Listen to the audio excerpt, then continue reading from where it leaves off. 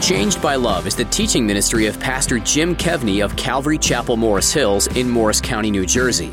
Pastor Jim's desire is to teach the Word of God with passion and simplicity, as well as a direct application to our daily lives. It's not uncommon for all of us to experience at some time, or many times, a failure of faith. After we have asked God for forgiveness, we often begin to see how the Lord is using our failure to grow our faith. This happened to Abraham in Genesis chapter 13. He failed in what we might call the seen world, yet God used his failure to open his eyes to the unseen world, and in particular, the unseen promises of God.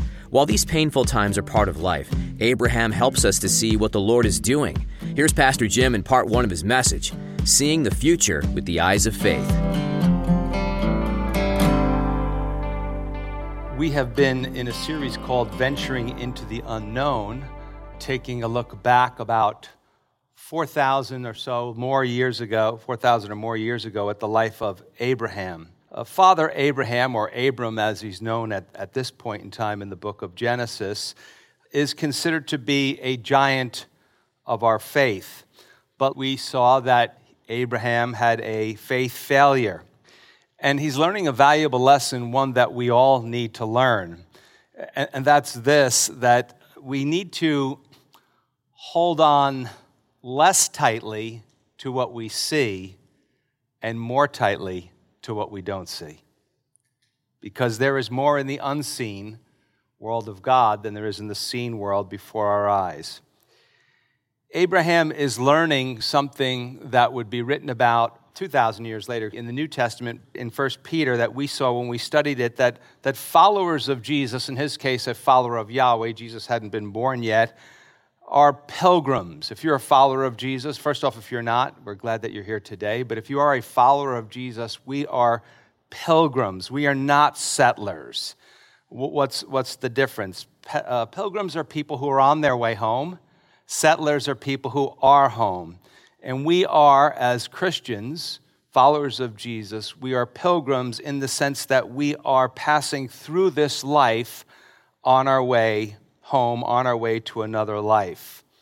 Now that sounds really good on the one hand, but this life is full of difficulties, it's full of disappointments, it's full of fear, it's full of bad counsel from the world and even from some of our friends. It's full of sinful desires that we can't always seem to get a handle of. And it's very easy in all of those situations to take our eyes off the promises of God.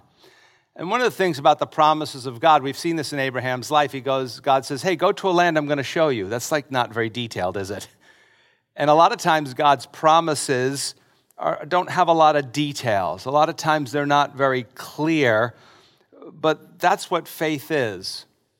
God reveals himself to us in a number of different ways, primarily through the Word of God, and we are to respond to his Word, we are to respond to his promises with faith and trust. Again, God told Abraham to move far away to an unknown land that God would give him. And when he got there, we know it as the Promised Land. It was the land of Canaan. And we saw last week, we don't know how long they were there for. They were living in tents, so they were still pilgrims living in tents. They weren't settlers. The Canaanites were settled in there. And so we don't know how long it was until a trial came. What was that trial? There was a famine in the land.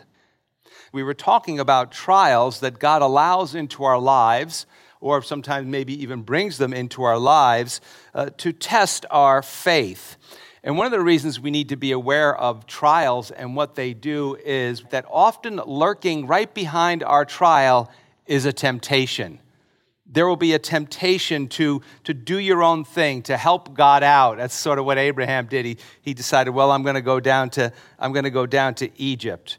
And then when he went down to Egypt, he told all the people that he met there that were the servants of Pharaoh, the king, that his beautiful wife, Sarah, was his sister.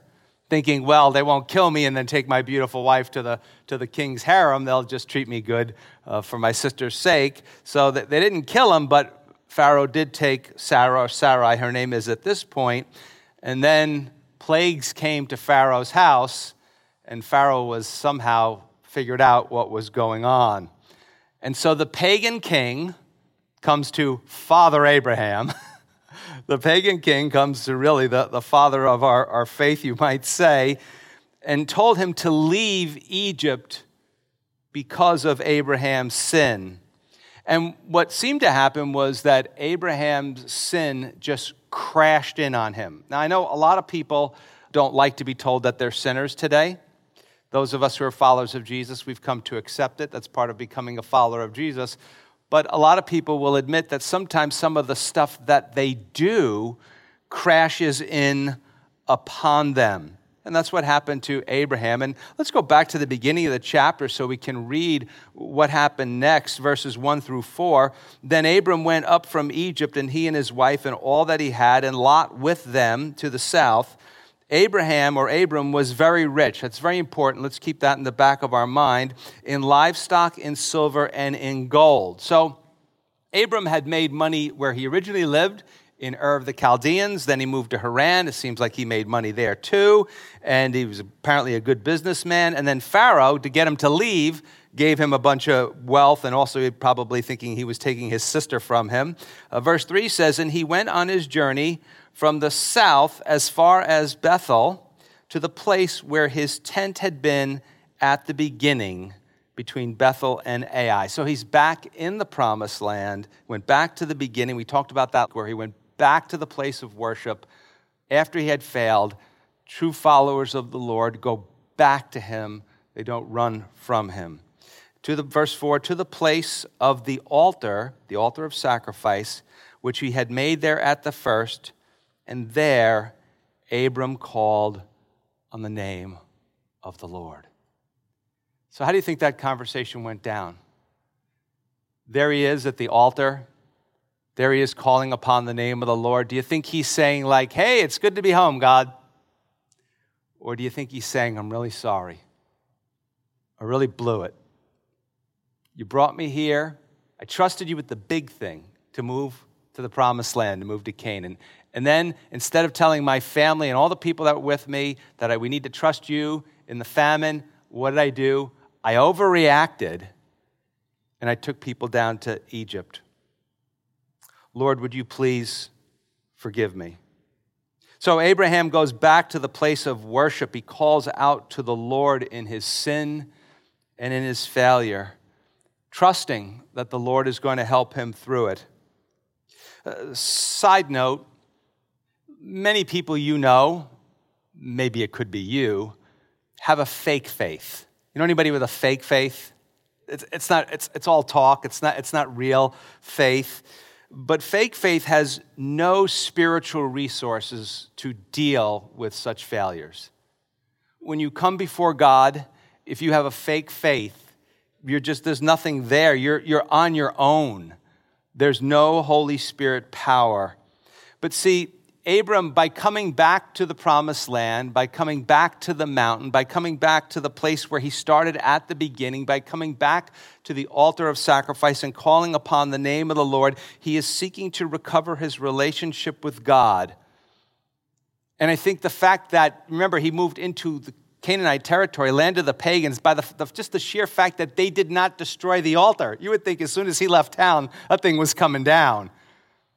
I think the sheer fact that it's still there reminds me of the empty cross of Christ. As long as the empty cross of Christ is still there, it's a sign in our hearts that we can always come back to the Lord. 1 John 1:9 is a verse that we cite very often, and it is so very popular. And if you don't have it memorized, maybe that will be your homework for this week. You need to know it, and you need to live by it. And it goes like this. John writes, if we confess our sins, he, God, is faithful and just to forgive us our sins and to cleanse us, some versions say purify us from all unrighteousness. Do you believe that? Do you really believe that? I'm not asking, like, oh, yes, Pastor Jim, of course we believe that. We're Christians. We have Bible in my lap. Of course I believe that. No, I'm asking, do you really believe that? Have you experienced that? Sadly, I would have to say that many people who say they're Christians don't do this. God may stop their sin. Sometimes people are sinning and God just stops it. He intervenes in some way and puts an end to it. And the people might even admit it, that they have done it, but they don't confess it to God.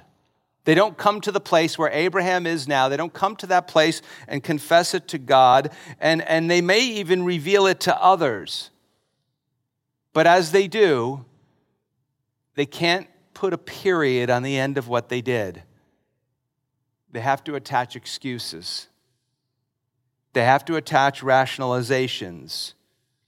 They have to attach cover-ups to it. And what does that tell you? That tells you that they never really ever repented. They never really ever came to God for that cleansing. And their lives are often characterized by nervousness and a lack of joy.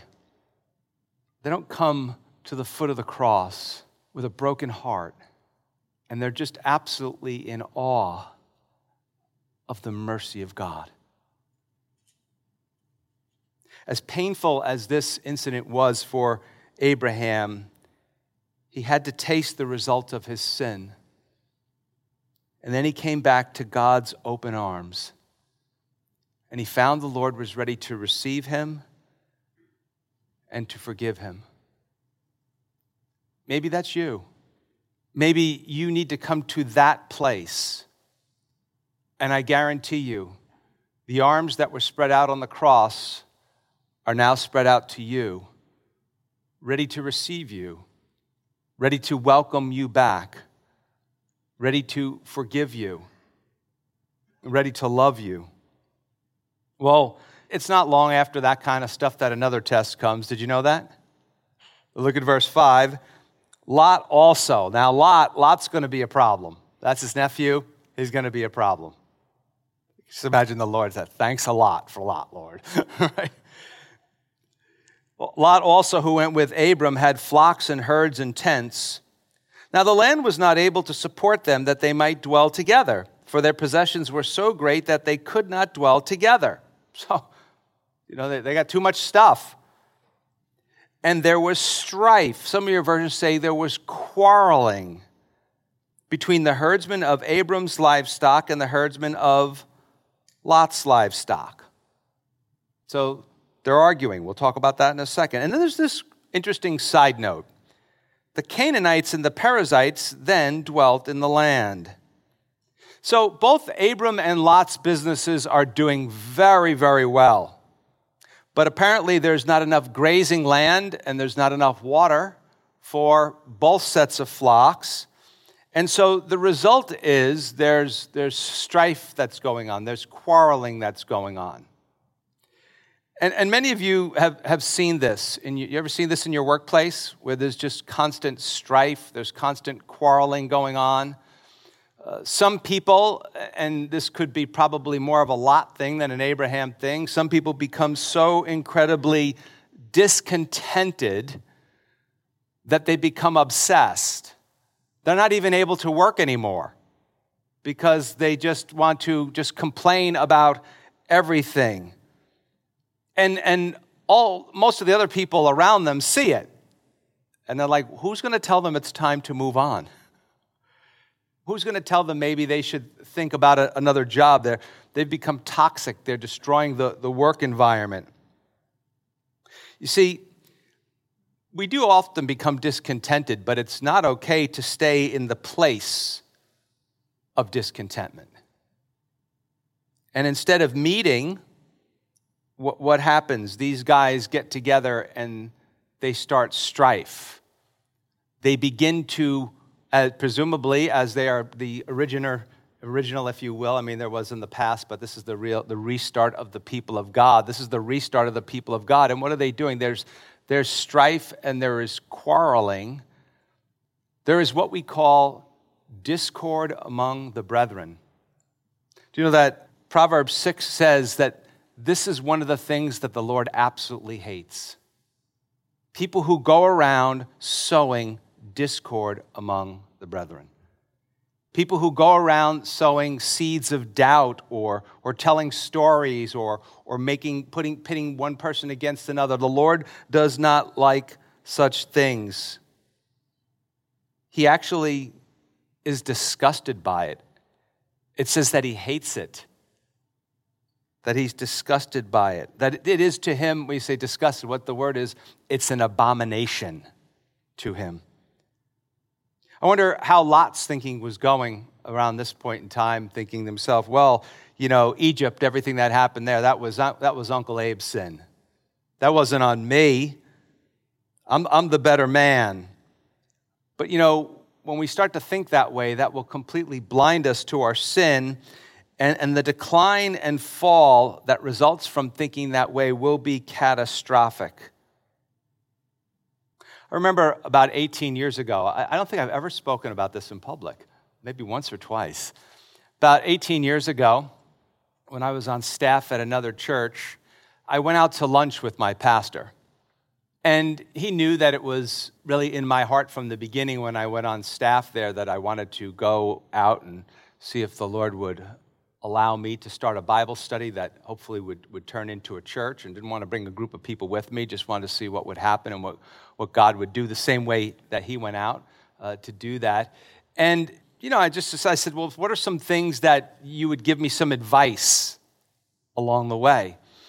I'll never forget the first thing he said to me. He said, I've seen this over the years. I've seen so many people leave to go out and start a church or leave our church bitter and angry and fail miserably. I thought that was such an odd thing for him to tell me. And then he had this look on his face and he said, and the saddest thing is how many of them actually recruited people to follow them, and how virtually none of them, or hardly any of them, are even walking with the Lord anymore. And so that discord, that's why the Lord hates it, because it really sours us. It is not a good thing. See, for a follower of Jesus, if we are lacking integrity, if we are being selfish, if we forget about the mission, if we forget our calling, we then become a hindrance to the mission. If that's even going on in your spiritual life, you can become a hindrance at your job, to your work. You say, at your work? Yes. Notice the little throw-in that we get at the end of the verse here. The Canaanites and the Perizzites then dwelt in the land. Christian friend, in the workplace, which is probably the biggest evangelistic field that most of us have, you know what? The unbelieving people are watching the people of God. They're watching our work. They're watching our attitudes. They're watching if we're constantly sowing discord. Oh, the company's not taking care of us. Okay, if it's not taking care of you, it's time to go. If you think that's what it is, fortunately we live in America, you can do that. Well, it's not that easy. Then we need to button our lips. We need to exercise self-control. As we'll see, Abraham and Lot did not share the same vision of God. Abraham was really changing, and Lot, we're going to see, is a guy who was about doing his own thing. And seeing with the eyes of faith, this time, instead of going back to Egypt, Abraham clearly sees that a separation is needed. And not, I don't think, out of bitterness. I think he sees this is going to be better for everybody. It's better if we do something about this situation. Verse 8 says, so Abram said to Lot, please let there be no strife between you and me, and between my herdsmen and your herdsmen, for we are brethren. What does he say? Let's fix this thing. Let's settle this peacefully. Let's come to an agreement that benefits all the parties involved. Let's figure out a plan. Now, some of you have been in those situations. It's easy if both parties go, yeah, that's a good idea, let's do it. It's not so good if one person doesn't want to do it, is it? Very, very tough. But Lot will be willing to do it. Verse 9, is not the whole of the land before you? Please separate from me. If you take the left, then I will go to the right. Or if you go to the right, then I will go to the left. Now, Abraham is the patriarch of the family. He is the leader. He could have offered Lot nothing. But what does he do? he makes a costly offer to help Lot. Why? Because Abraham's eyes are now fixed on what he can't physically see. See, he physically sees the land. He would be able to tell you which would be better for raising flocks and stuff like that. But he's looking to what he can't be seen. He's looking to the eternal. He's looking long-term, not short-term. You see, it seems that Egypt really changed Abram. He's in a good place now. He's seeing the future with the eyes of faith. This is pilgrim thinking. This is the way pilgrims think. Abraham is excited about the possibilities of the sovereign God. But he's not just excited about the possibilities for him. He's excited about the possibilities for Lot. I could picture him saying, Lot, you know what? I love you and we're relatives and we're family and I realize this is hard, but you know, it's quite possible that the best could actually be out ahead of us. We don't need to argue about this. We need to believe that God has incredible things for each one of us. Settlers, on the other hand, they don't have that attitude. They'll fight God and his changes until God pulls the idols out of their hands. So Abraham made the hard but wise and practical choice, the one that was best for the people. Now, I'm sure it made some people angry. If you're a leader of any sort, or if you're a boss, you're going to have to make some decisions that are going to make people angry. Did you know that? That's just the way it's going to go. And so I'm sure there was some people like, I can't believe it. Lot and his family. He's family. What are you doing? What's going on? But he made the hard choice. And as we'll see, Lot's choice seemed right to him. And it turns out to be a disaster. Because Lot has to learn some very, very tough lessons. Some of us are that way. I was that way more when I was younger than I am when I'm older. Maybe I'm just tired. God has just beaten me silly on these kinds of things. But some of us have to go through a slew of bad choices before we realize God's right and we're not. And so, you know, sometimes I'm reading the Bible, I'm thinking about something, and I'm like, yeah, God, guess not. I'm not going to fight you on this one because we're not going to win. Verse 10, I want to read verse 10 twice. And Lot lifted up his eyes and saw all the plain of Jordan, that it was well watered everywhere before the Lord, parentheses, before the Lord destroyed Sodom and Gomorrah, like the garden of the Lord, like the land of Egypt as you go towards Zoar. And so it says, and Lot lifted up his eyes and saw. See, but Lot is not looking with spiritual eyes. He's looking at what can only be seen, what he wants to get out of this life. And he saw all the plain of the Jordan, that it was well watered everywhere. And then the parentheses, that was before the Lord destroyed Sodom and Gomorrah, like the garden of the Lord. Is that the Garden of Eden? I mean, is he thinking, my goodness, this place is like the place where Adam and Eve lived? What happened to them in that place? And it's now closed to mankind, but Lot thinks, well, I could kind of inch my way over that way. I could kind of get in. See, Lot wanted the benefits of the garden without the obedience of the garden. It says, like the land of Egypt as you go towards Zoar. So it was like the land of Egypt. It was like the land of compromise. Remember we said Egypt is the land of sin and compromise, a type of sin in the Bible. And Lot probably loved it there. Verse 11, then Lot chose for himself all the plain of the Jordan. He's like, yeah, that place is looking good. And Lot journeyed east, and they separated from each other. Verse 12, Abram dwelt in the land of Canaan. What did he do? He stayed. He stayed. He knew that was the place that God had him. And Lot dwelt in the cities of the plain and pitched his tent even as far as Sodom. But the men of Sodom, listen to this, but the men of Sodom were exceedingly wicked and sinful against the Lord. So with eyes of flesh, Lot made a rash and foolish choice. He chose what looked good to his eyes, but was not good for him.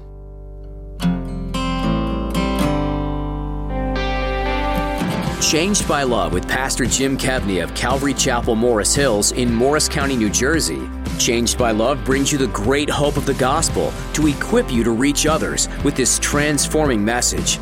In a world filled with fear and mistrust, Pastor Jim provides the path to freedom in a clear and transparent style. Changed by Love needs your help to reach thousands, including your friends and neighbors. Find out the ways you can team financially with Changed by Love by visiting our website at changedbyloveradio.org or call 862-217-9686. Pastor Jim would love to hear your story and how Changed by Love has impacted your life or someone you know. Your encouragement goes a long way. Thank you for spending time with Pastor Jim Kevney and Changed by Love.